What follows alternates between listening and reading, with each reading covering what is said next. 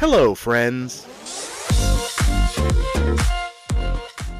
Welcome once again, everybody, to another episode of Improv and Magic. I am your host, as always, LD, and I'm very happy to welcome a special friend of mine and a wonderful performer to the podcast. My guest today is Kathleen Kenny. Kat, as we all call her, is a very talented actor and improviser. She also teaches acting and improv at Bob Carter's Actors Workshop and Repertory Company in West Palm Beach, Florida, as well as at Gold Coast Down Syndrome Organization in Boca Raton, Florida. This was such a great conversation we had. We learned a lot about Kat's history, and we were surprised to see how similar our personal experiences were. And we also spend a little time talking about how improv truly is for everybody, no matter who you are. Kat is such a burst of sunshine, and everybody lights up whenever she comes in and does her thing. I hope you all enjoy this. Here's my guest, Kathleen Kenny.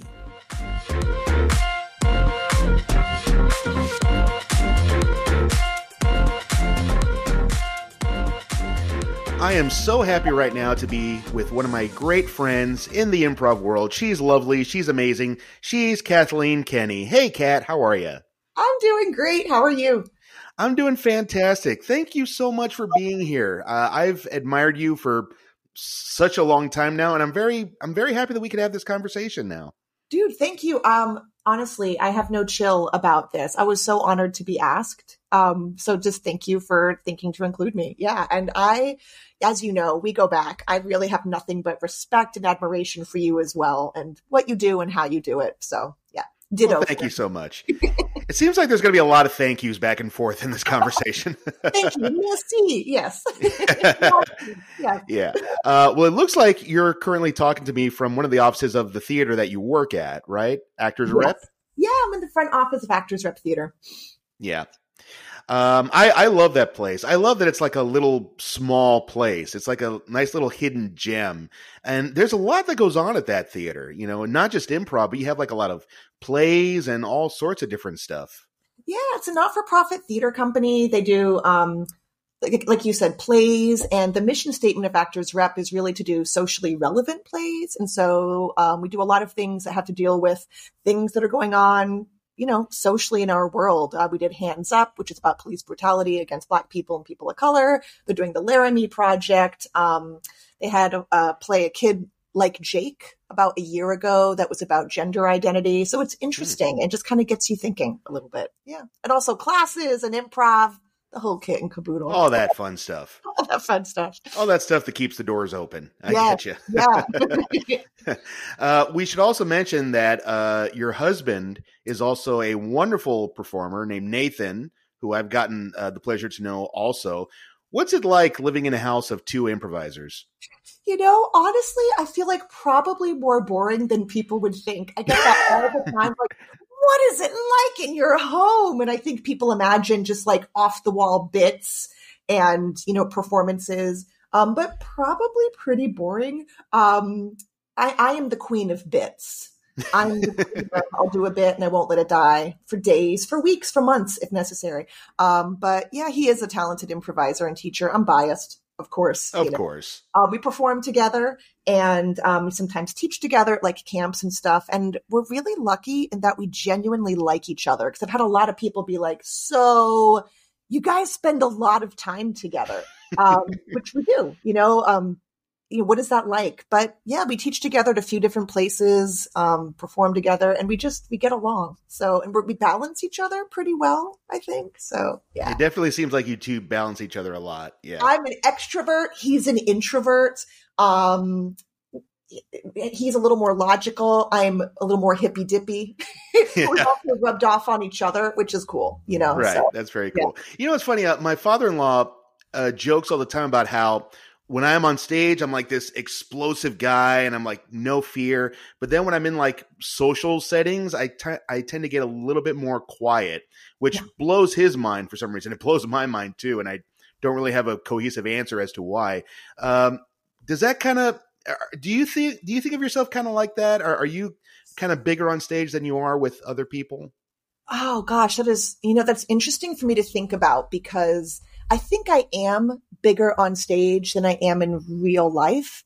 When I'm teaching, it almost kind of becomes an onstage, not like persona, because like I'm authentically who I am, but there definitely is like an element of performing, I think, when I'm teaching. But you put me in a social setting, and I definitely do withdraw a little bit, not as much as Nate. He's a little more introverted than I am. Mm-hmm. But yeah, it depends where I am. But I think I can definitely be bigger on stage than in person, you know? Yeah. I think Yeah. it's true with a lot of us performers that do this, Yeah. because you and I are definitely not the only ones. I mean, I've seen a lot of people who, when they're on stage, they're so alive. And when they're off stage, they're like very, very quiet. Do you see that particularly in students a lot too? I do. Actually, yeah, I think I have some students who come to me like for an improv 101 class and they'll be like, I'm taking this class because I'm so shy or I'm looking to get confidence. And I've had students be like, I don't know if I can do the showcase. We have a showcase at the end of the 101, and be very nervous about it and oftentimes not invite anyone despite my protestations of, I promise you'll wish you had. And you'll get this person who is very kind of shy, reserved, but after like a week or two in class, they really start to come alive, come out of their shell, doing the games, doing the scene work in the class. But then when they get on stage, I want to say, seriously, I'm not a statistics person, but 9 times out of 10, I'm like, who is this individual? Where has this person been? But yeah, I think you give yourself permission under the lights, especially if you can't see the audience, to sort of step into another version of yourself that you might not be comfortable doing in an office setting, in a cocktail party setting. But yeah, I do see it a lot. Yeah. Yeah. I love teaching improv to shy people because I love seeing the growth that you see. I mean, you see people really transform. And I know you must have seen this so many times. The transformation is what I think has been really appealing to people lately and wanting to get into improv. Because, at Just the Funny, we don't get people that sign up because, I want to be an improviser. We get people who, Google things like, how do I get over shyness? And of course, one of the top answers that has been coming up is improv classes, as you know. Yeah, 100%. Yeah. And also, I think there's value too in like the environment of an improv class where I think people come in sometimes, they're like, well, I'm going to take this class because I'm going to be forced to be funny or clever or quick. And you're really not. And so I think that sort of happens organically when you're given permission to be your authentic self, which I'm sure sounds hippy dippy. But one of the first things I tell people, and I will repeat frequently in a class, is you do not have to be funny. You do not have to be clever. You do not have to be entertaining. Your scenes do not have to be funny, do not have to be clever, do not have to be entertaining. Because if you come into a class feeling like I've got to be freaking Robin Williams, that's a lot of pressure and it's not sustainable for anyone. But I think if you're given permission to just create and see where it goes and not have to be the life of the party, that person's version of freedom, artistically, creatively free, whatever that looks like, will start to emerge. Yeah. And so that might be big and boisterous, but it might not be. And that's okay too, Yeah. And I also love the experience of seeing students do something just because that's their truth at the moment. And then they get a big reaction and that kind of catches them off guard. Like, oh, wow, I didn't know I could do something like that. I hear that a lot. I wasn't even trying to be funny. I'm like, bingo. Yeah. Isn't that the best feeling? Yes, it is. Yeah. Yeah. To me, that's like better than drugs. I love that feeling. Not that I would know, of course. I'm rolling right now. Is that what the kids call it? Rolling? I don't know. I don't do drugs. I'm not sure. Yeah. I'm lit, but in a different way. Yeah. I always like to start from the beginning with everybody. So we'll do that with you. Where did you grow up? I'm a Florida native. I think you are too. Yeah. Yes. Yeah. I was born at Palm Beach Gardens Hospital and grew up in Jupiter, Florida. Lived in the same house my whole life. My mom still lives there. Technically DeQuesta, like right in the county line, technically over in Martin County, but like we lived our life in Palm Beach County. Was homeschooled. I have a twin sister, Sarah. We're fraternal. We don't look anything alike. You have a twin sister? I have a twin sister. I did not know that. She's my only sibling. She's very talented. She's a talented artist and she has a lot of musical productions. She's also a talented teacher and choreographer. And and actor. I'm biased. I think she's great. But yeah, it was just the two of us, and we were homeschooled until high school, and, started taking like dance lessons pretty early on. And I was one of those people who was just so shy. LD, when I tell you, like, I couldn't look people in the eye. I remember someone would come up and be like, "Oh, are they twins?" Because we're fraternal, but maybe we were dressed alike. And I would just stare at the ground and just wish myself away. Yes, I used to be very shy, didn't want to talk to people, couldn't really articulate what I was feeling. And that's clearly not the case anymore. Yeah, obviously. Was your sister shy, or was she more extroverted? She was more extroverted. Yeah, she was. Like, we took these dance classes, and she would be in the front row with tons of personality and liked talking to people. And I'd be in the back row, loving being on stage, but very reserved, So there was sort of that twin thing that sometimes happens, that yin yang. We've since become a little more yin or yang together, but yeah. I've often heard with twins that sometimes there's something that happens where the two tend to be in sort of competition with each other. Did that ever happen with you and your sister? I don't think so. And I'm really going to think about that. But no, I never felt like I was competing with her. I think we both have kind of our own lanes a little bit. Like, she was like the more extroverted one when we were a kid. I was the more introverted one. I don't know. It just didn't, I never felt like we were in competition with each other, which is good, I guess. That is good. Yeah. Yeah.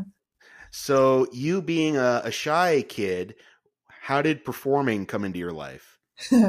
So, we were doing these dance classes as a kid. Like I said, I loved getting on stage. I loved it. I loved the smell of the hairspray, putting my hair in a bun, like the whole process, the lights. But I was super, super shy. My parents ended up splitting up when I was about 13, I want to say. And so we couldn't afford the dance lessons anymore. So my mom found the Burt Reynolds Institute for Theater Training, which was in DeQuesta, kind of around the corner from us. They had a summer camp, and she ended up working out where we could do like one pay for one, the other go for free, or some sort of scholarship, for which I'm forever grateful, because I feel like it changed my life. We took this theater camp, and I just started to kind of fall into my authentic self a little bit, for lack of a better way of putting it. And I legit remember being on stage. We had a camp showcase. I can't remember what the play was, but I was a character talking to a man I was in love with who had tuberculosis, and I was leaving him, and it was dramatic. And at the very end, I said, "Goodbye, Stefan." It was supposed to be "Goodbye, Stephen," but I read the PH, but I just went, "Goodbye, Stefan," and turned around. And the lights went to blackout, and there was this dramatic pause, and the audience burst into applause. And I remember that moment, and I was like, "Oh shoot, this is good. This is good shit. I want more of this."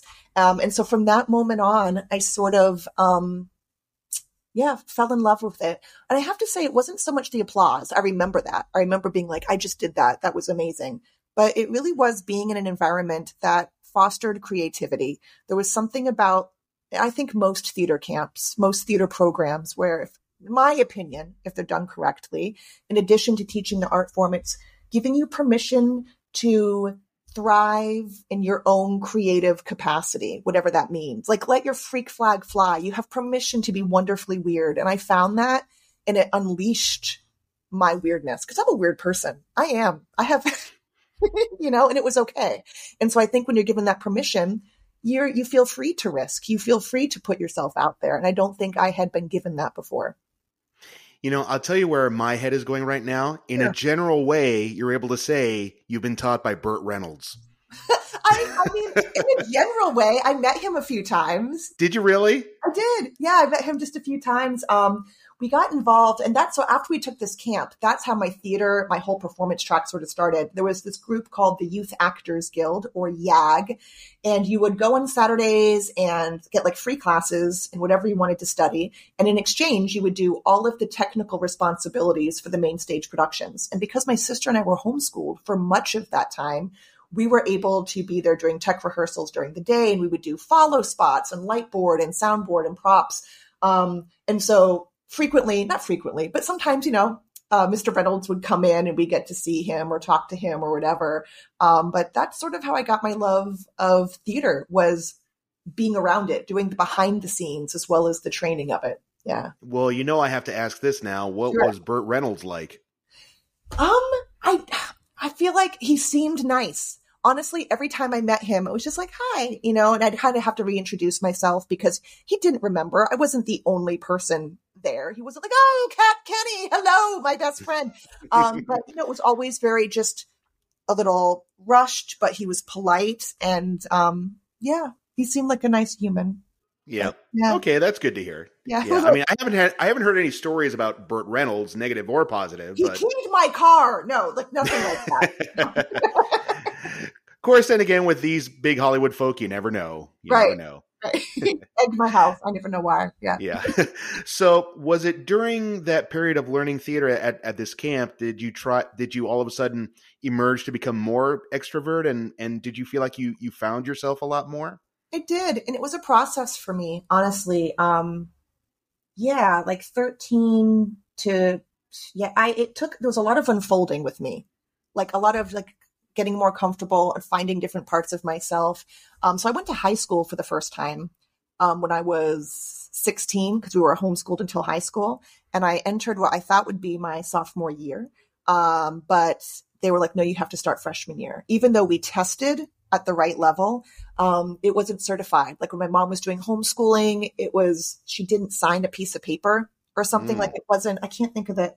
It wasn't accredited or something. Like it was supposed to do something the year before. And so even though I tested at the right level, they're like, you're going to have to start again. And that was a huge hit to my confidence. I didn't know what I wanted to do. And it sort of really shook me as a person, because I was like, I'm going to be a 16-year-old freshman. Is this what I wanted to do? And I was embarrassed by it. And I hid it the whole time I was in high school. In fact, I don't really talk about it. And there's still like a little bit of embarrassment about that. But I decided to complete it. My sister was like, oh, hell no. And she went back to homeschool and finished virtually. But that sort of set me back in a weird way. But the theater department I went to South Fork High because I was in Jupiter, but had to go to Stewart. Right. I sort of became a big fish in a small pond, if that makes sense. Not like it was a small pond, but I was able to audition for things and get really good parts and, do well in that theater department. And that was another unfolding of, okay, this place where I felt like I was already failing when I came here, I was able to flourish. And I went to, states and the international thespian competition and that sort of thing. And was like, I like this. I really like it. So I digress. I ramble a lot, friend. But yeah, it's sort of. Please feel free to ramble as much as you want. All right. But it was a process. And then I went to college, the University of Utah. At the time, they had a really great actor training program. I'm sure it's still great. But that's what took me to Salt Lake City. And again, I went there and it was like a hit in my confidence a little bit. Like, oh, am I as good as these people? Am I, the vampires in our brains are so powerful. And I don't think I'm unique in that. I think I would feel like I figured it out. And then I do something new and be like, I'm worthless. I'm not worthy. I'd figured it out. And, I don't know if I'm good at this. So it's sort of been an unfolding of that. And it took me a long time. I'm going to be 45 in August. And I feel like, only the last few years have I felt like, oh, I'm sure, hopefully I'm still unfolding, right? These parts of myself. Otherwise, what are we doing? But it's been a process for me. Yeah. Was it kind of a shock to you to go from homeschooling to high school, or was it kind of smooth and natural for you? I ask because I'm always curious about that, because I have friends who were homeschooled and then go to school, and I'm always curious, like, what that transition is like for them. Yeah. What's it like? It was weird for me. The anxiety that I had was, I don't even know what to compare it to. Cause I just never been in that setting before. I had, we did, I think it was like more Montessori testing, not standardized testing as kids. And so it was difficult, a lot of that stuff. So it was a culture shock, but I had socialized as a kid. Like I said, I did dance lessons. I did some theater things. We had grew up in the days where kids would play in the neighborhood. We'd play kickball and hide and seek and sardines in the middle of the night, ride our bikes everywhere. But it was a culture shock. It was strange to me how much time felt wasted, because when it's just two of you, we had a lot of time for make-believe. We had a lot of time for reading and playing outside, but you can't do that when you're running a high school. So it was strange to me to get permission to go to the bathroom, like that scene in Mean Girls where she has to get like I related to that. But yeah, some things were just weird. All of these rules that I didn't quite, like, I understood them, but they felt superfluous to me. Yeah. And there was like the social constructs of like the groups of high school, right? Like we had what we called the hick group, which is not politically correct in any way anymore. That's just what the kids called them, like the cowboys kind of. We had the goths, or they were known as the freaks back then. Again, problematic. Theater dweebs, band kids, and just kind of navigating these different groups of people that I had seen in movies and read about, but being a part of it was like, what the hell group do I belong to? Spoiler alert, it was theater geeks. Yeah. Isn't it amazing how, like, and I don't know if it's still the same today, but in high school, it's a period of time, as you said, where it's all about what group are you in. Yeah. And what was interesting for me is that I didn't think I really fit into any group. Mm-hmm. There was the cool kids and there was the athletes and there was the goths. For some reason in my whole high school, we call them the rockers, which is a totally weird, stupid name. I don't know who came up with that. I don't know who comes up with these names. Rockers is valid. I'll support it. Why not? Yeah. I think rockers sounds more PC than goth, to be honest with you. It does. And we called them, they were the freaks, and they were self-prescribed. They're like, yeah, I'm a freak. Like, yeah. Yeah. But what's interesting is that I remember my freshman year, I kind of had this thing where, I would like to be part of the cool kids, but I'll be honest, the majority of the cool kids in my high school were, quite frankly, idiots, in my opinion. And so I had, my freshman year, I had this one guy who immediately became my best friend, and neither of us were in any of these social groups. And I was just like, you know what? To hell with it. I'm just going to stick with my best friend. And then my sophomore year, another kid, a new kid came and kind of joined us, and we became like a trio, and we were just like our own band of brothers. And so we were kind of like the anti of any other group. We were just happy to be ourselves. We didn't really care about what the cool kids were doing. I love that. Yeah, I let go of that too very quickly. I have to be honest. Very quickly, I was just like, all right, I'm not too, concerned with that. And it's funny. So I say theater geeks, or theater people, whatever, but that wasn't quite my personal tribe either. I brushed up against all of these different groups and the worlds collided. So I had like some advanced placement classes, which kind of put me with the cool kids, but I didn't fit. But I felt like I was one of those people who knew everybody in different groups, but didn't quite belong. But I had like a handful of people who belonged to different groups, and we'd, try to eat lunch together and that sort of thing. Yeah. It's so amazing. I was exactly the same way. Yeah. It's so amazing how our stories are so similar. I wasn't part of any particular group. It was just me and my two best friends, Jose and George, and that's all we needed. That's all we needed. It's all we need. It's all you need in life. That's like a lesson. You just need just a couple people in your pocket who are there for you, and you're going to be okay. Yeah. Do you think it's still kind of like that now? Because I'm asking because I know you also do classes for like kids and teenagers. Do you still see those groups being defined in high school, or do you think now it's a little bit better? The truth is I don't know. I would love to know. I would hope it's better. So I do a lot of teaching. I'm a self-employed full-time teaching artist, and so I teach mostly at like theaters and programs like that. I do go into high schools. I work for Arts for All, which I do musical theater and movement classes for teens with disabilities and all abilities. So I'm in the high schools quite a bit, maybe like 3 or 4 times a week, but I'm just there to do a class, and it's in the ESE hallway normally. So I don't have a lot of interaction with kids like in schools to see how they separate, because at lunchtime, to me, that's the big thing. I remember being in school, everyone kind of go their own corners, So the truth is I don't know. I would like to think that it's not as divided, and it probably is, because I think so much of being an adolescent, so much of being a kid is trying to figure out who you are and who accepts you. And so I would be inclined to say it's probably still pretty similar, though I hope it's not. Yeah. Well, I know acceptance is definitely the big thing that you strive for in high school. I'd say more than trying to achieve well academically, so much of your personality tends to get formed by who's accepted you. Yeah, Absolutely. Man, in life, honestly, because I think that follows us. I do. I think whether you're an artist or whether you're, working in business finance or whatever, we all just want to be accepted. And I think that's something we chase. I don't know if chase is the right word, but I think we're looking for validation. I don't think that goes away. I think we're looking for people to say, I see you, you matter, regardless of how you make your money or what you do for a living. And you belong. I feel like we always want that. Yeah. Yeah. So true for me. Yeah. So what was life like learning in Salt Lake City? It was great. Like I said, I was a Florida native. I saw snow for the first time. The actor training program was really intensive. So that was really my existence. We went through the same group of people. I want to say there were like 12 of us in our program. We moved through those 4 years, and it was an actor training program within like a liberal arts education. So it was a full schedule without the required, math and reading and all those sort of things. So I didn't do any sororities or anything like that. I didn't want to, and I also didn't have the time.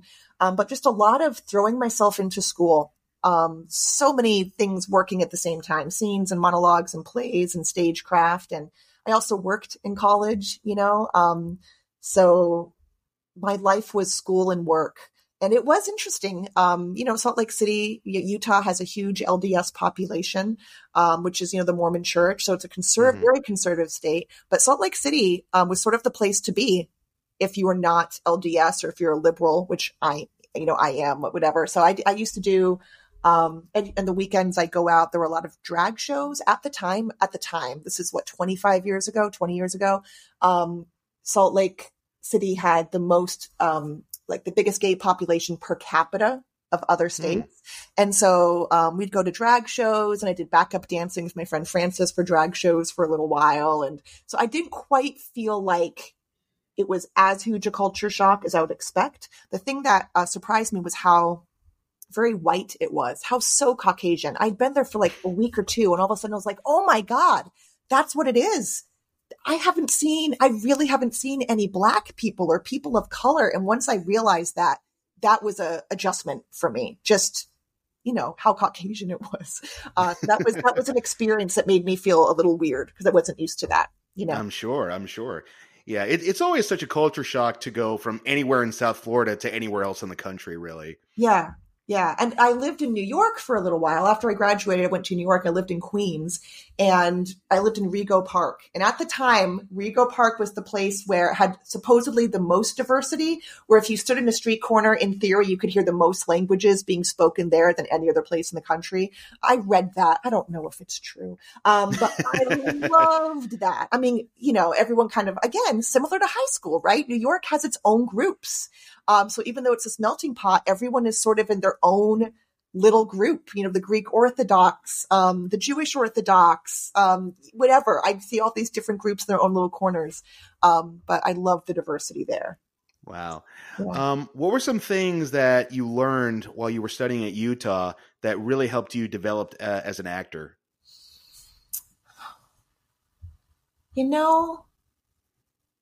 I'm trying to think. There were so many things, scene study, speech and diction, all of that. For me, I think I left that program. I got excellent training. I really did.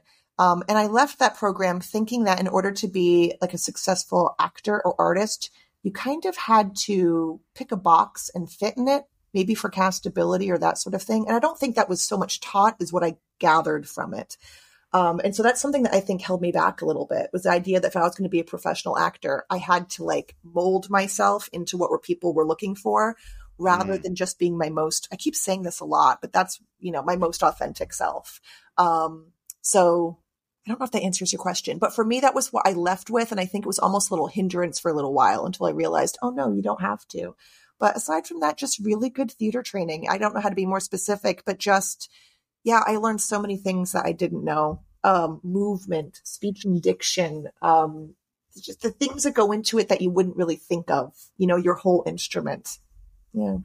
Were there any particular productions that you did in college that really resonated with you or made you feel like, wow, this is such a special moment that I'm having? Oh, I had so many of those. I loved the productions I got to do. One of my favorites was one of the smaller parts I had, and I freaking loved it. It was The Love of the Nightingale. It was actually the first thing I did when I was in college. It was an ensemble, it's like a Greek theater, like a contemporary Greek piece, that kind of rewritten. And I just remember it was so physical and so ensemble based. And one of my most favorite things that I did, it was in the round, and it just sort of, there was a freedom to it. Some of it was improv. They would give the actors permission to like improvise movement and physicality that became a big part of the big part of the show. And that really resonated with me. Yeah. I loved all of the productions that I did. Again, not to be vague, but I really got something from each one. And every time I was in a production, I felt fortunate. I felt just fortunate to have a chance to be a part of it. Yeah. You know, it was interesting. My sophomore year in college, I was also studying theater, and it was during the winter semester. Cool. Sorry, I didn't mean to interrupt you. I didn't know that about you. I love that. Yeah. Yeah, I'm telling you, our worlds are colliding so much. It's so interesting. Yay, yeah. I might also be married to Nathan. Who knows? But spoiler alert. Spoiler alert. Right. But you know what's funny? My sophomore year, I think the best thing that happened to me was my freshman year. I would always audition for our shows, and I would always get casted in something.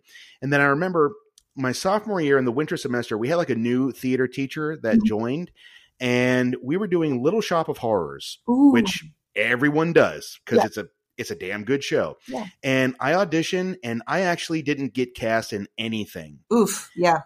And obviously at first, when I did not see my name on the cast sheet, it was a big hit to the gut. But then after a while, it actually turned out to be the best thing for me, because when you get into this business, that's kind of something you have to deal with. You know, you're not going to get everything. And so I was actually very thankful that I worked backstage, because I also was part of the tech crew in our theater as well. So I got to work backstage. So I was still a part of it, but I wasn't on stage. But I felt like having that first moment of rejection was, it sounds negative, but it was actually one of the best things that could have happened to me at that moment. I hear that. I remember that feeling of looking at the call sheet and sometimes not seeing your name on there, because let's be honest, most of acting in that profession is no. Most times you will not get a call back, having nothing to do with your talent. Just most times that's what you're going to hear. And I do remember that feeling and being like, okay, I get to get used to this. It's not personal. Yeah. Right. Yeah. And, you know, we often don't realize that these big time actors that you see in these big TV shows or movies, you don't think about the fact that before they got that one yes, there were like 50 no's right before that. At least, right? And I think the idea of what it is to make it as an actor, we have this perception that if someone makes it as an actor, they are Viola Davis, right? Or Chadwick Boseman or Meryl Streep or whatever. But most actors who make it, to me, that's you work regularly. You are able to make your living from the industry. Maybe you're part of the union, right? SAG or Equity. But a lot of these actors who are making it in professional, successful actors, you don't know their name. You might not even recognize their face. But there is this idea of like, if you're not on Broadway or you're not the lead in a movie or a show, you haven't made it. And redefining success, I think, is important for actors. Yeah. So what did you do after college? After college, I came back to Florida for 2 years and waited tables and took some acting classes and that sort of thing. And I was like, I want to move to New York. So we moved to New York. We borrowed Bob Carter's truck. That's the guy, the artistic director of this theater, left our car, packed the back of the truck with very few belongings and very little money, and went to New York City and got an apartment and lived there for about 6 or 7 years. And I want to say most of our time was spent paying the rent. And that's real. Like we had this tiny little studio apartment in Rego Park, Queens. We worked at TGI Fridays in Times Square. And most of my time was spent just doing like mass mailings for auditions. I'd go on some auditions. It would take all day. I was non-union. And I very quickly realized that I did not enjoy the process of auditioning. I just didn't. I didn't like what went with it.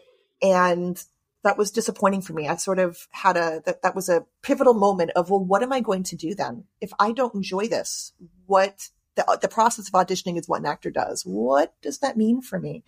And I did a show when I was there, Footloose. It was terrible. It was probably the worst production I've ever done. It was off Broadway. All the stories I could tell you. And I was like, this isn't scratching the itch for me. And when I was there, like the last little bit, when I decided to move back home to figure out my life and what I was doing, I went to a show finally at UCB Theater and, saw Amy Poehler and ASCAT and was like, what? Yes, I remember improv. I did this in college a little bit. I was part of a short form team and fell in love with it, maxed out my credit card, my Discover card, and just went through as quickly as I could through the levels, moved back home. And yeah, that's I'm grateful for New York because it let me realize what I don't want to do. And yeah, I came home and fell in love with teaching. And I was someone who in college, I'm ashamed to say this, but it's a fact. I'd, meet theater education majors. In the back of my mind, I was like, oh, theater education. Well, I'm going to be a professional theater actor. That's what I want to do. Saying those who can't do teach, was kind of in my brain. But when I was in New York, I'd come back for the summers to teach the theater programs at the theater. And I loved it. And it took some kind of rewiring of my brain to be like, this is okay. But it brought me tremendous joy and continues to bring me tremendous joy. I'm a performer. I'm an actor. I still do that.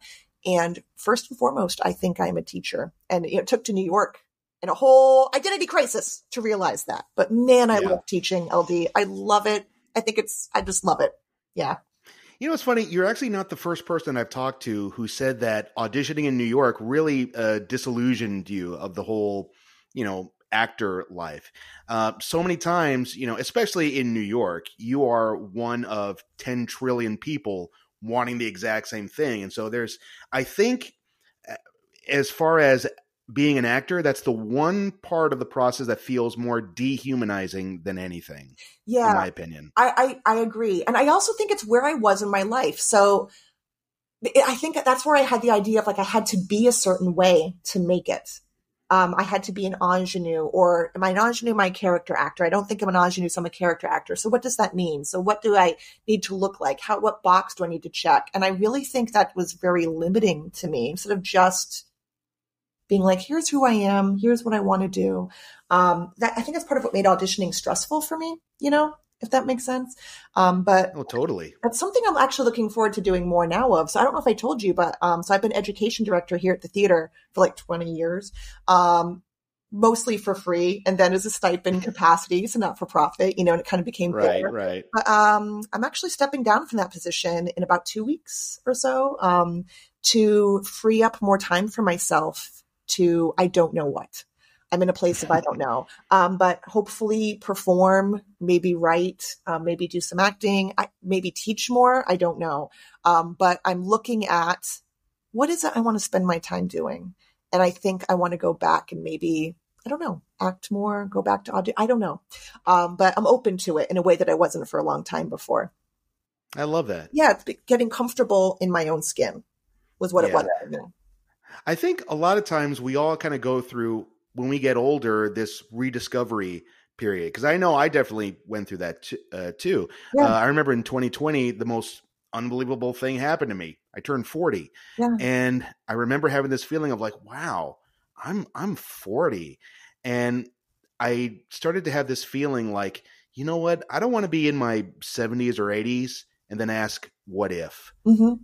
What if I actually tried to do the things that I wanted to do? And so that's kind of where I'm at now. I'm also kind of going through that rediscovery and just try it so that at least down the road, if nothing comes from it, I could say, well, at least I gave it a shot.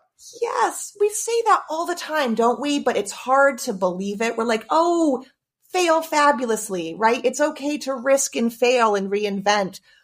And it's hard to do.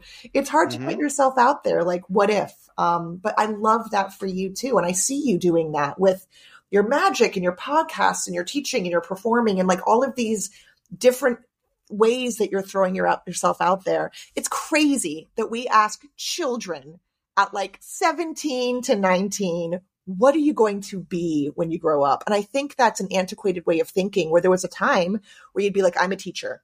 and that was what you did. Or I am a banker, and that was what you did. And you put in your time and you get your gold watch and you retire. And I think that now we're at this place where people have multiple careers. We have multiple discoveries. We get to pursue different passions. And I don't think it was always like that. I think it's becoming more the norm, but it's still a very scary thing to say, I'm going to leave this thing that I thought I wanted to do, or the thing that I went to college for a lot of people in many cases, and try something new. I don't even know if I'm good at it. I don't even know if people are going to like it. But there's so much freedom in that. Yeah. Good for you, man. Yeah. That's really cool. Yeah. Well, thank you, my friend. Yeah. So you went to UCB, you saw a show there, you saw Amy Poehler. Yeah. What was it about that show that really made you go, wow, this is something I want to get more of? For me, it was seeing people collaborate. I've thought about that. Like, that was another moment where I was living in New York. We were living paycheck to paycheck, Nate and I. I was like, I don't think this is working. We're looking at moving back. And the thing that I went to New York for, like that creative energy, I lost sight of. I wasn't able to do it, right? Or I didn't make time for it. I'm not going to blame New York. It's where I put my focus while I was there. And I saw these people playing, and just imagination and the teamwork and how quickly they supported each other. And I went, I remember that. I want that. Here's my credit card. I don't regret it. Take my money. Take my money. Honestly, yeah. It reignited that passion for me. And I can remember coming back to Florida and, getting the email, oh, you got into the 501, and being like, cool. And called a friend and stayed on her couch for I think it was 3 weeks to go through the 501, then moved back home, and just started pounding the pavement. Is there long form? Hello. I was emailing people in Orlando, people in West Palm. It's how I found Just the Funny. The first thing I did when I moved back to Florida was try to find long form. And I saw that Susan Messing was doing a workshop at Just the Funny Theater. And I signed up and went, and I met whole bunch of amazing people at Just the Funny. And then Christy Webb did a workshop, and I did that there. It was just too far for me to get involved with regularly, the drive. But that was my first sort of, okay, people are doing this outside of New York. And so I'm grateful for that. I love it. Yeah. Yeah. What was it like going through the UCB training programs? I had a really good experience. I really did. I liked it. There was this competitive aspect to it because so many people, especially past the 101, were there to be a writer for SNL, get on SNL, get on a house team. There was this sort of end game. And so you knew that you had to get instructor approval to go to the next one. And there was this kind of, I've really got to shine here sort of aspect that I don't miss.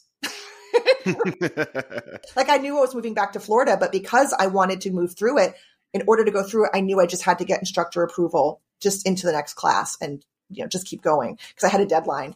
And so I was fortunate in that I did, I was able just to kind of go through the programs, but it was enjoyable. I loved it. It brought me life. I really enjoyed it. I loved the showcases. I had really excellent teachers. I studied with, Anthony King and Shannon O'Neill and Michael Delaney and Joe Wengert and Eric Tanui, and trained with Anthony Antominac and Dinah Moe. And I just had some really good training when I was there. I didn't quite realize it so much at the time, if that makes sense. But there was, I will say, it was kind of a cutthroat aspect. As the classes continued, the men, it was more male dominated. It was very white. And so there was sort of you kind of had to elbow your way to get out there a little bit. I think it gave me a quote unquote masculine energy improvising, which people have said meaning is a compliment, which I'm like, ugh, is that a compliment? But I kind of did what I needed to do to get stage time and not be named a sex worker. Oh, girl, not be named somebody's mother in every scene and just get tagged out, just sort of tagged out. So I kind of had to fight my way, which I think is problematic of improv in general, but was good for me as an improviser. But I think a lot of people probably weren't able to do that or didn't have that experience. And so I think that's why we see improv that is still, I would argue, even though there's a lot of women and non-binary people and whatever, I would argue that it's still very white-centric and male-centric and centric. You know what I mean? Heteronormative. Yes. How we do improv and how we teach improv. It's where, aside from Viola Davis, it's kind of where it comes from, right? There's this, guy and a couple of other guys were like, this is how you improvise. And it doesn't leave a lot of room for people who maybe don't speak that language, that cultural language, that gender language. And so I think we do see that changing, which I'm here for, which I freaking love. The improv, just because we learned it this one way, doesn't need to look like that. It shouldn't look like that. It should keep growing and expanding. And just because something isn't how I would do it doesn't mean it's not valuable. Boy, did I go on a tangent. What was the question? I'm the worst, LD. I'm never getting invited to do a podcast again. No, but all that to say, I think it kind of shaped me as an improviser. And I think it points out that improv should change and can change. Yeah. I remember back in the day, and I'm sure you can speak to this as well, to be recognized as a strong woman player back then meant that you were basically willing to let guys do whatever they want to you on stage. Wow. And yeah. And you were certainly correct. Back then, if you were a woman, you were a mom. And if you were a mom, you were taking care of the kids and cooking, or you were a nun, or you were a nurse, never a doctor, or you were, like you said, a prostitute. Many prostitutes. I never experienced that. And yes, I believe it, because I've had so many women improvisers say that. I think I was considered a strong player early on because I didn't let, I agree with you, by the way, for a lot of people, but I didn't let guys do whatever they wanted. I fought against that. And I would take on a very masculine energy, for lack of a better term. But yeah, I think there's two ways to sort of be seen as a good player, kind of back in the day. And also not just back in the day, I think now too. And I think that the playing field has leveled out much more with the genders, but I still think it's an issue with different cultures and different ethnicities and how we tell stories and all of that. I think that's, again, something that's unfolding and getting better, but for sure. Yeah. I do think we are still growing. We're not completely there yet. We still got ways to go, but we're getting somewhere, I think. Yeah, I agree. Yeah. And that's the whole thing. We just need to keep getting better. I think the danger is being like, all right, we have equal parts, men, women, and people of color on our team. We're done. And it's not about that, because if like what you said, tokenism. Right? If I'm going to be a woman in the scene to serve this, or if I'm a Black person or a person of color and I'm going to be used in the scene as this device, that's problematic if we're there to serve the greater good and check off a diversity box or what have you. But I agree. I do think we're getting better, and we just need to keep going. What can I do better? What can I do better? Does everybody? And I love seeing how, for women, they're finding more strength in being able to say no than yes. No, I won't just let you do whatever you want to my body, or no, I won't just be someone who's unimportant. And I tell women in my classes all the time, you can claim your power. You do not have to be anyone's second banana. You have just as much importance as any of these other guys on stage. And I love seeing women just be powerhouses and show that, I don't need to do what you think I need to do. This is me, and this is what you're going to get, folks. 100%. And I think it's important that we set the tone as directors and coaches and improv teachers, just like you said. I give permission, my first class, whether it's a 101 or a drop-in or whatever I'm teaching, I'm like, you always have permission to leave a scene. If someone puts you in a situation that is inappropriate or you're not comfortable with, or, something happens, and the power of yes and is often misconstrued, where we feel like, I've got to yes and this offer. Fuck no. Oh, there's the explicitity where you said it was set to explicit. There it is. We just used it. But yeah, no, hell no. We don't need to do that. Yes and isn't, agreeing to everything. It's an offer. It's a reality. It's what does my partner want versus the character. And I think that's often misunderstood. But in the name of yes and, I do not need to put myself in any position. And I'm like, you can correct it. You can call it out. You can leave. You don't need to justify it. You don't need to apologize for it. But there is power in that. And I've done it. Listen, I remember doing a jam years ago when I was new, where I had a guy grope me on stage. Oh gosh. Yeah. And I called it out. on stage. It was a jam in front of an audience at a fest years and years and years ago, forever ago. Not yours, don't worry. No, it's not just the funnies. Had it happened now, I would have listened. It would have been a very different reaction. But I called it out and, flipped it in a way that worked with the scene. I wouldn't have that patience. I wouldn't have the patience this day to do it because that's, in fucking appropriate. But the stories I've heard, I don't think I experienced it that much, but the stories I hear from other improvisers, who tend to not be straight cis white men, no offense to straight cis white improvisers. Most of them I think are great, right? I realize that we have a responsibility to teach what we'll put up with and how to deal with it ahead of time. These are the expectations. Anything else will not be allowed. And the people who might try to pull some of that crap won't pull it. And the people who might not know how to deal with it have tools to deal with it. But bottom line, you don't have to deal with it.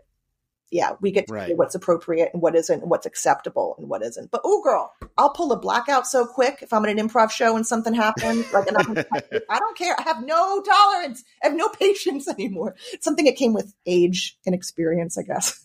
Yeah, absolutely. And I would even go as far to say that a lot of times no is simply yes and in disguise. Absolutely. What does my partner want me to do? Listen. I know you've been robbing people all week. You've taken my lunch money all week. Please don't take my lunch money. I need this lunch money. If I don't have this lunch money, please take the lunch money. But your partner is saying, please take the lunch money, right?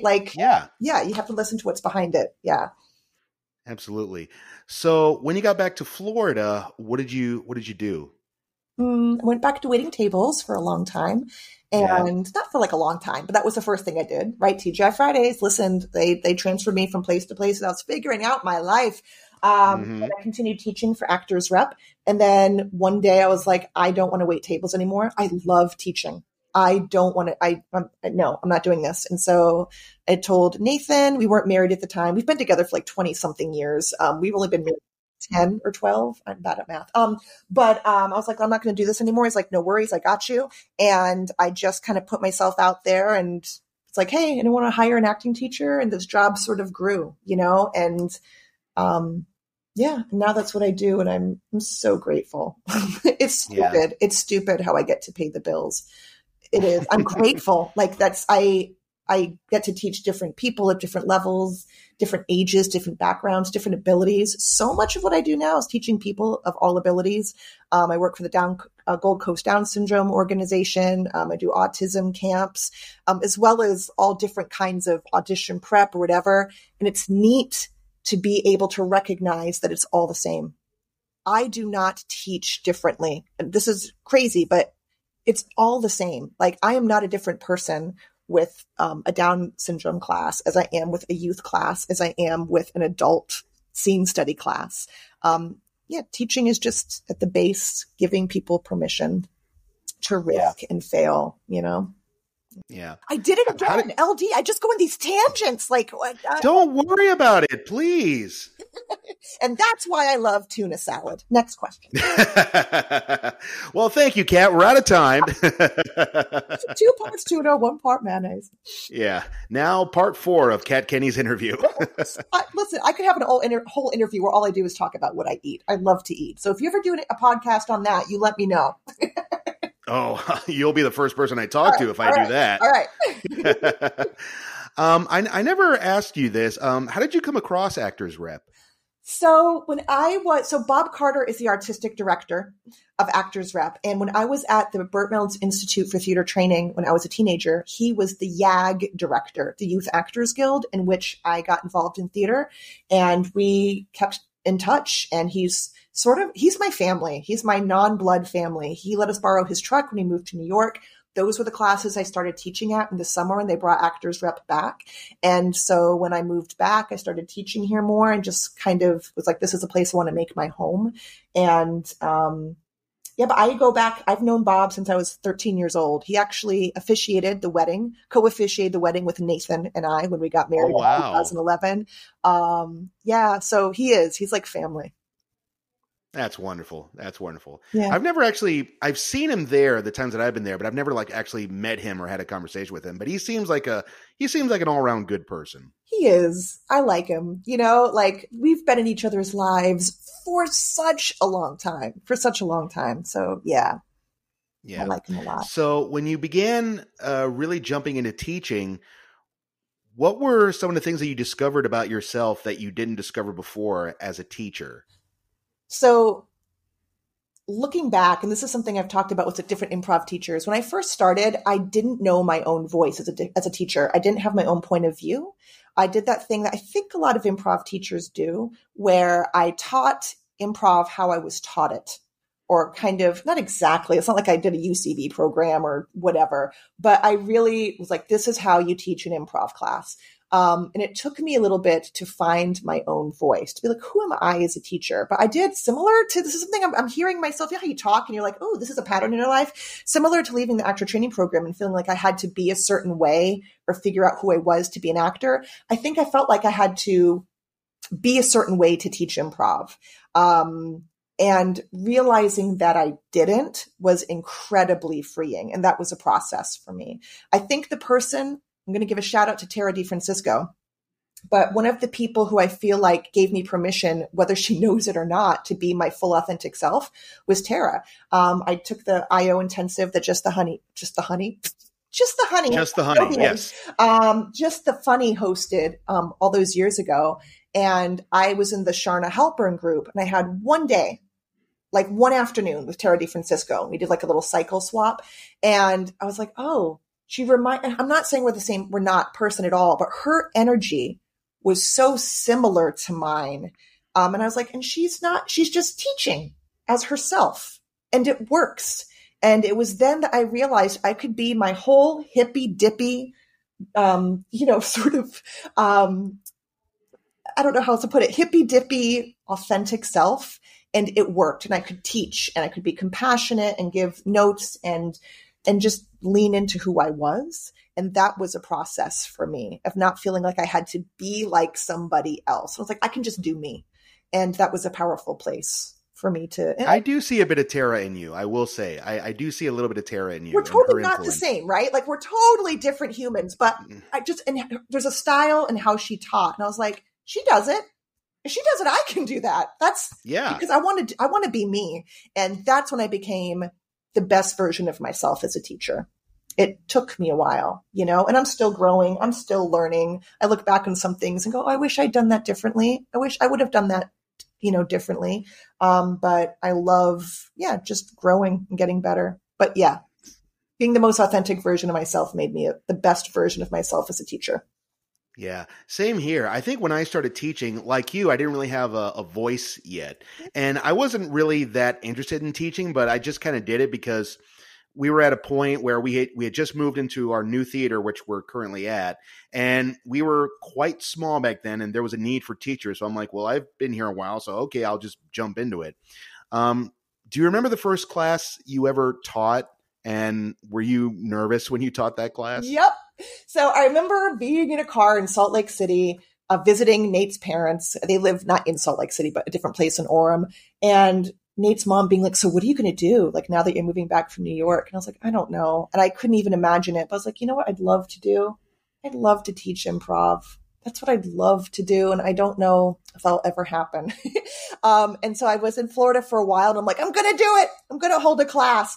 And so I just put a class together at Bob Carter's little studio behind his house. Like I put it on Facebook. He had some acting students who took it. And it was like an 8-week class or a 6-week class. And it was Nathan was in the class and Lincoln and Jahan and Flo. And I think it was a class of like 5 people. I'm missing someone. There were 5 people. And that was my very first class. And it was just sort of a standalone, like improv 101 basic class. I can tell you I do a billion things differently now. But I was nervous as hell. I was like, I don't think I'm ready to start teaching. And truly, I probably wasn't quite. I guess there's that fine thing with improv where you want to be, I think a lot of people do start teaching probably before they should. I do believe that with improv. But then there's I also agree. that thing where it's like start before you're ready. So it's finding that sweet space, right? That sweet spot. I hope I did that. I think I did it. But when I tell you, I was just so nervous. And that's what I did for like a couple years. It was just kind of a couple years of put these classes together, whether it was like a 1-day drop-in or, you know, a 6-week or 8-week class, and different groups of people would come in. And there wasn't like a path. We didn't have improv shows at the theater. I was just teaching. But that was how I kind of earned my stripes as a teacher, but I did not feel ready. I probably wasn't. Yeah. Yeah. I had that same feeling the first time I taught. I'll share this. David gave me an outline of what we're supposed to talk about in the lesson. Mm-hmm. So I had a group of I think it was 6 or 7 young people. And it's my first time teaching, so I'm trying to keep it as positive as I can. And I'm going through the syllabus, and the students are having a great time and they're enjoying themselves. And then I'm halfway down through the syllabus and I'm going, okay, everybody, why don't we take a break? And then everyone just kind of looks at each other weird, like, what? Why? And I was weirded out at first. I'm like, oh, you guys want to keep going? They're like, yeah, let's keep going. And I couldn't understand. And then I looked down at my watch and I went, oh shit, I've only been teaching for 15 minutes. Oh, I love that. Oh, that is hilarious, LD. That is so wonderfully human, because you're like, I did it. I'm doing it. Let me regroup my thoughts. Mm-hmm. God, that's such a great story. That was so fun. Yep. I mean, David has definitely helped me get better as a teacher, but like you, I think throughout the years, I have definitely found my voice as a teacher. So I have a question for you. What I feel like finding your voice and finding your point of view as a teacher is such an individual thing. For you, when you're teaching, what is like your primary focus? Like, what is the thing that's most important, whether it's improv based or experience based? Like, what is the thing that's important to you to impart upon your students?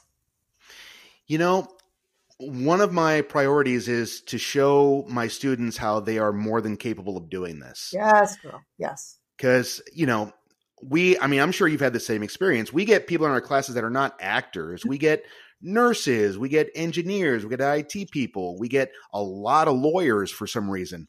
And yeah, true. I don't know what it is. Lawyers love improv, I mean, hey, who am I to judge, Right. But I really love to be able to show students that there is something that they have inside them and it's special, and all they have to do is let it out. And I can't tell you, Kat, how much I see that transformation in people when they make that realization of, yes, I can do this. Yes, I'm just as good as all these other people. No, I don't have to prove myself to anybody. I just have to prove it to myself. And I love the idea of helping my students celebrate themselves. And I say celebrate themselves both individually and as a group. Yeah. Because I also want them to have that feeling of not only am I able to create this special thing, I'm able to create the special thing with all of you guys together. I love that. I'm over here nodding emphatically, and I realize that anyone listening to the podcast can't see that. Yes, I'm like snapping. Absolutely. No, I agree. Yes. I'm more interested in giving people creative freedom than I am about somebody improvising well. And I know that's kind of a weird thing to say, but like even when we get to like advanced scene work classes where people are performing, that matters. Right? You want good improv. And I think that you can give really solid constructive notes and still value meeting people where they are. Yeah. Right. Like not everything needs to be right or wrong or good or bad. And that's like, that resonates what you said 100%.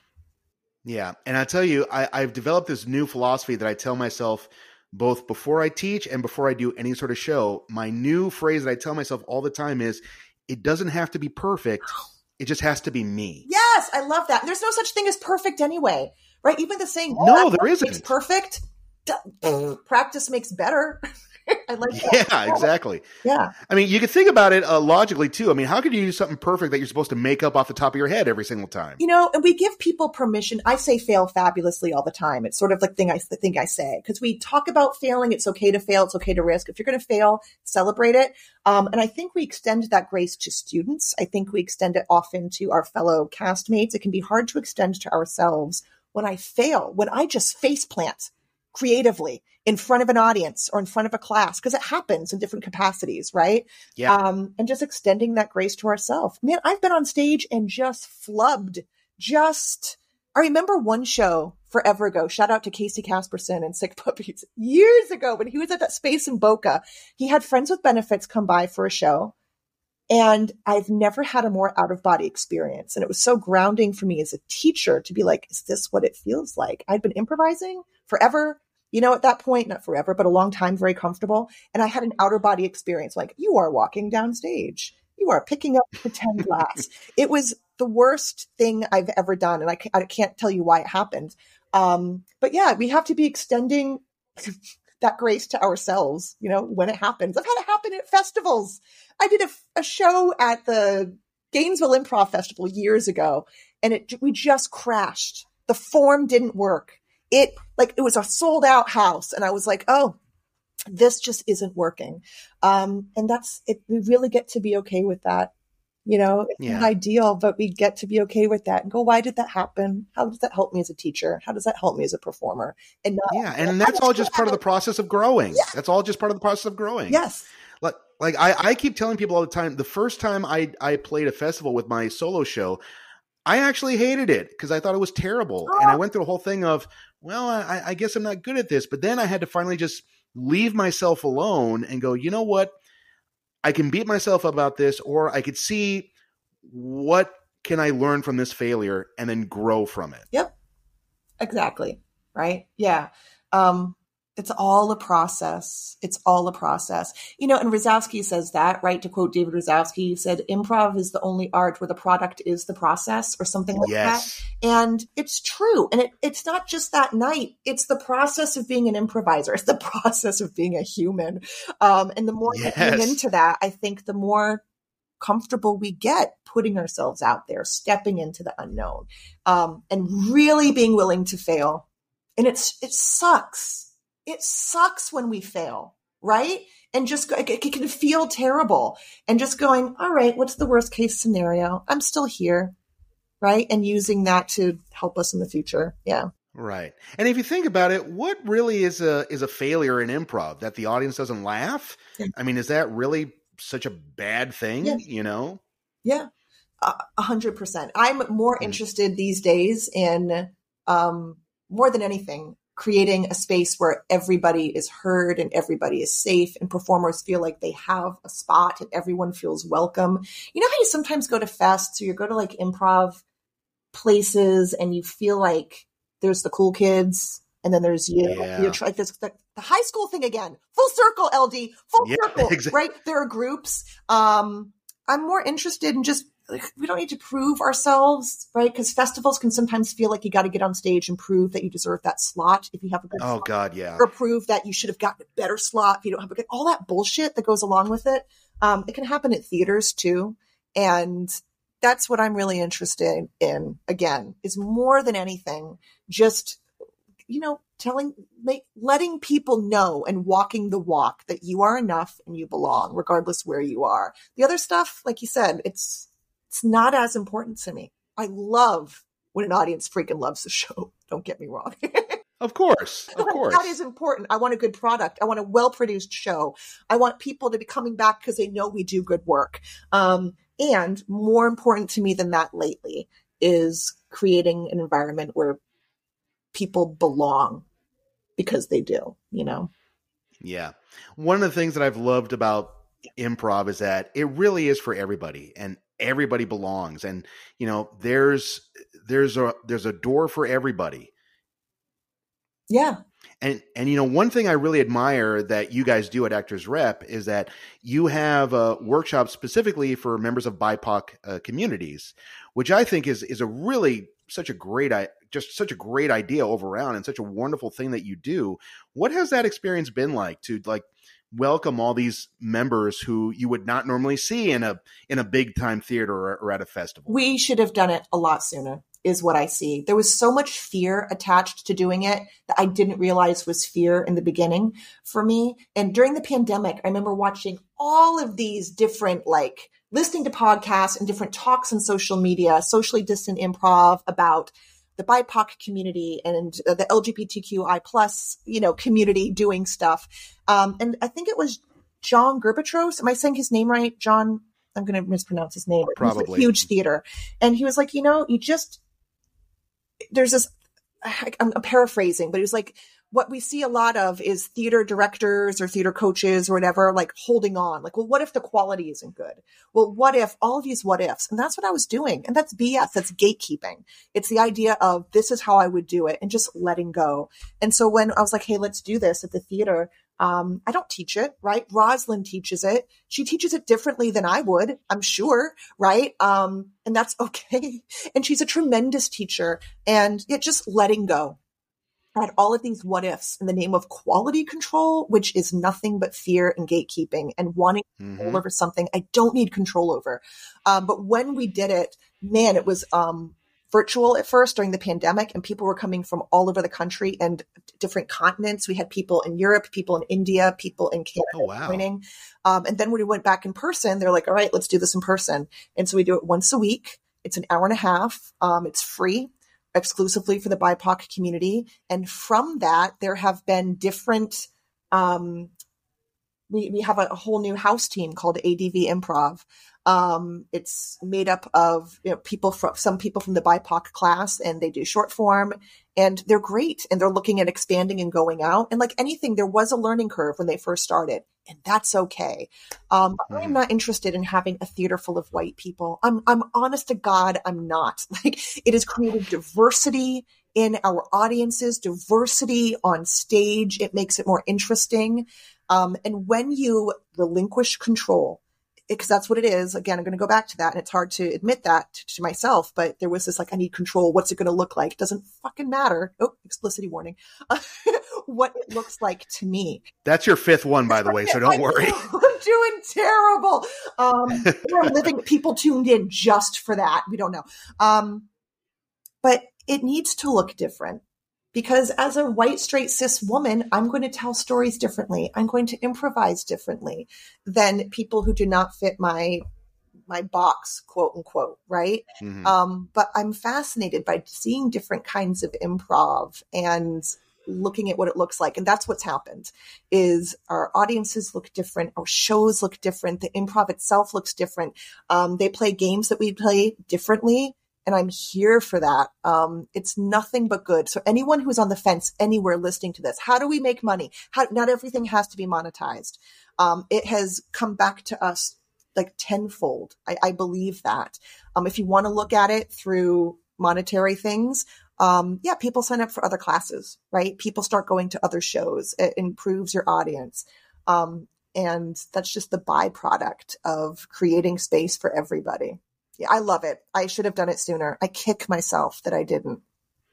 I think we're all kind of kicking ourselves that we didn't do something like this sooner. Yeah. And, I remember last time I was there to teach a workshop and do my solo show there. Yes. And I remember before I went up, a lot of those members of that BIPOC workshop who had created their own house team, I saw their show and I'm thinking, man, I could see those guys headlining any festival, because they were that good. And it's also great to see that it's improv in their own voice. Yes. And yes. That's what I'm interested in dismantling is, and I'm not talking like white supremacy in the terms of like KKK, because we hear that and we tend to think in those terms. I mean, white supremacy and like, this is how we tell stories. This is how you put a team together. This is how you do edits. I'm so interested in dismantling all of that, which is why we need more people who don't look like me, who don't teach like I do, and starting that class was the first step in all for me, my tiny, tiny little corner of the world. Rosalind is amazing. I want to give her a major shout out. She's amazing. Yeah. Yeah. And, I love the idea of anybody from anywhere walking into an improv show, sitting in the audience and thinking, I can do this too. Yeah. And I think that's what we should all be striving for. Yes. And when you have representation, you want to do it. But for so long, if you're like talking about like men in improv, if I'm the only woman on a team and I go to a show and I'm like, oh, maybe it's not really for me. If I'm the only person of color on a team, or I'm a person of color in the audience or a Black person, whatever, and I sit in the audience and there's no one on that stage who looks like me, or maybe one person who is being tokenized, I go, that's not really for me. So part of getting people to come into this art form is seeing yourself represented on stage. It keeps building. Yeah. Yeah. Yeah. We're on our way. I think we're on our way. Yeah. There's always growing pains, of course, but we're on our way. Oh yeah. Yep. We're going to get it wrong. And that's okay. Get it wrong. Do something. Yeah. So as you look back on all of your years as a teacher, as a performer, and what you've learned and what you've been able to develop both for yourself and for others, what reflections come to you as you look back on your life story and where you are today? I looking back even on this conversation, and the thing that resonates with me, and I've said this a little bit today, is give yourself permission to be your most authentic self. And I know that sounds just like a bunch of like mumbo jumbo somehow, like we say that a lot, but that has been the big thing for me, is that I can perform how I want to perform. I can teach how I want to teach. I think we sometimes have this idea of like needing to like prove to people that we belong. If you show up and you are just consistently yourself, and you're consistently extending grace and consistently doing good work, you will be fine. It's not a race. It's not I need to open this business and have high sales right away. Like if you're looking to open a theater, I just believe that if you are walking the walk and you are just being true to yourself and doing the best you can, that you will get to where you need to go. I took an hour to say that, by the way. It is.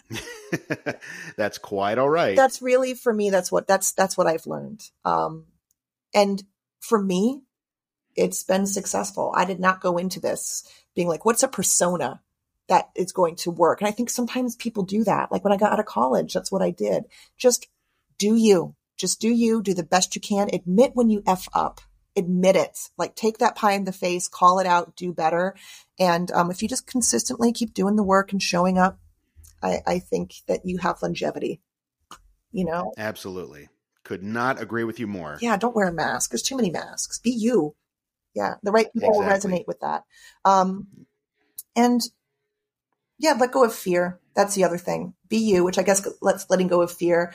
I'm over being afraid that like people don't think I'm good enough. I'm over being afraid. My students will go somewhere else. I have a list I give to all of my students when they take a class of every improv theater in South Florida, including drop-in classes, shows. I encourage them to teach, to take with different people, different points of view. But I think sometimes we don't do that. I didn't when I first started because there's that fear of what if they like someone else better? That's okay. That is okay. Mm-hmm. We don't own students. We don't own people. We don't need to keep them. If we want to create a community and people who are the best versions of themselves and can do what I just said, which is be authentically themselves, then we should give them the resources to figure out who they resonate with and what that looks like. And for me, it's just letting go of fear. Share everything. Share my lesson plans. Share students. Share space. Don't monetize everything. Fear, authenticity. Yeah. Absolutely. Here's my final question for you, Kat. Purple. And we're done. No, here's my final question. What's the one piece of advice that has served you well that you want everyone else to hear? There's so many pieces of advice. I'm going to go with follow the fear. The thing that feels risky, the thing that feels uncertain, like what if, do it. It's what you said earlier. The worst case scenario is that you do fail, but the what ifs will kill you. Follow your fear. Absolutely. I love that. Yeah. Yeah, Kat, this has been such a blast. Thanks so much for talking to me today. Thank you so much for asking me. I love the parallels in our lives, and this has flown by. Sincerely, thank you so much for asking me to do this. And I just wish you continued success in all the amazing things that you are doing. I see you. I see your hustle. I see your magic. I'm impressed with everything you're doing and wish you continued success. Thank you. Same to you. I wish you so much success, and please give Nate a big hug for me. I will. He give him back. Thank you, Kat. All right. Thanks, friend. follow your fear. Might sound scary, but Kat is so right about this. Be willing to jump into something that you feel passionate about, no matter how risky or uncertain it might feel. I've certainly been trying to apply that a lot lately, hence why I'm doing this very podcast. Huge big thank you to Kathleen Kenny for joining me today. Learn more about Bob Carter's Actors Workshop and Repertory Company by visiting their website, actorsrep.org, and learn all about their upcoming performances, improv shows, and their various classes and workshops. And as always, learn about my solo show, Together by Myself, at togetherbymyself.com. Contact me anytime to have me perform Together by Myself at your venue and for magic shows for all occasions. Thank you all so much for being here again with me. You're all very much appreciated and loved. Take care, and hope to see you again on Improv and Magic.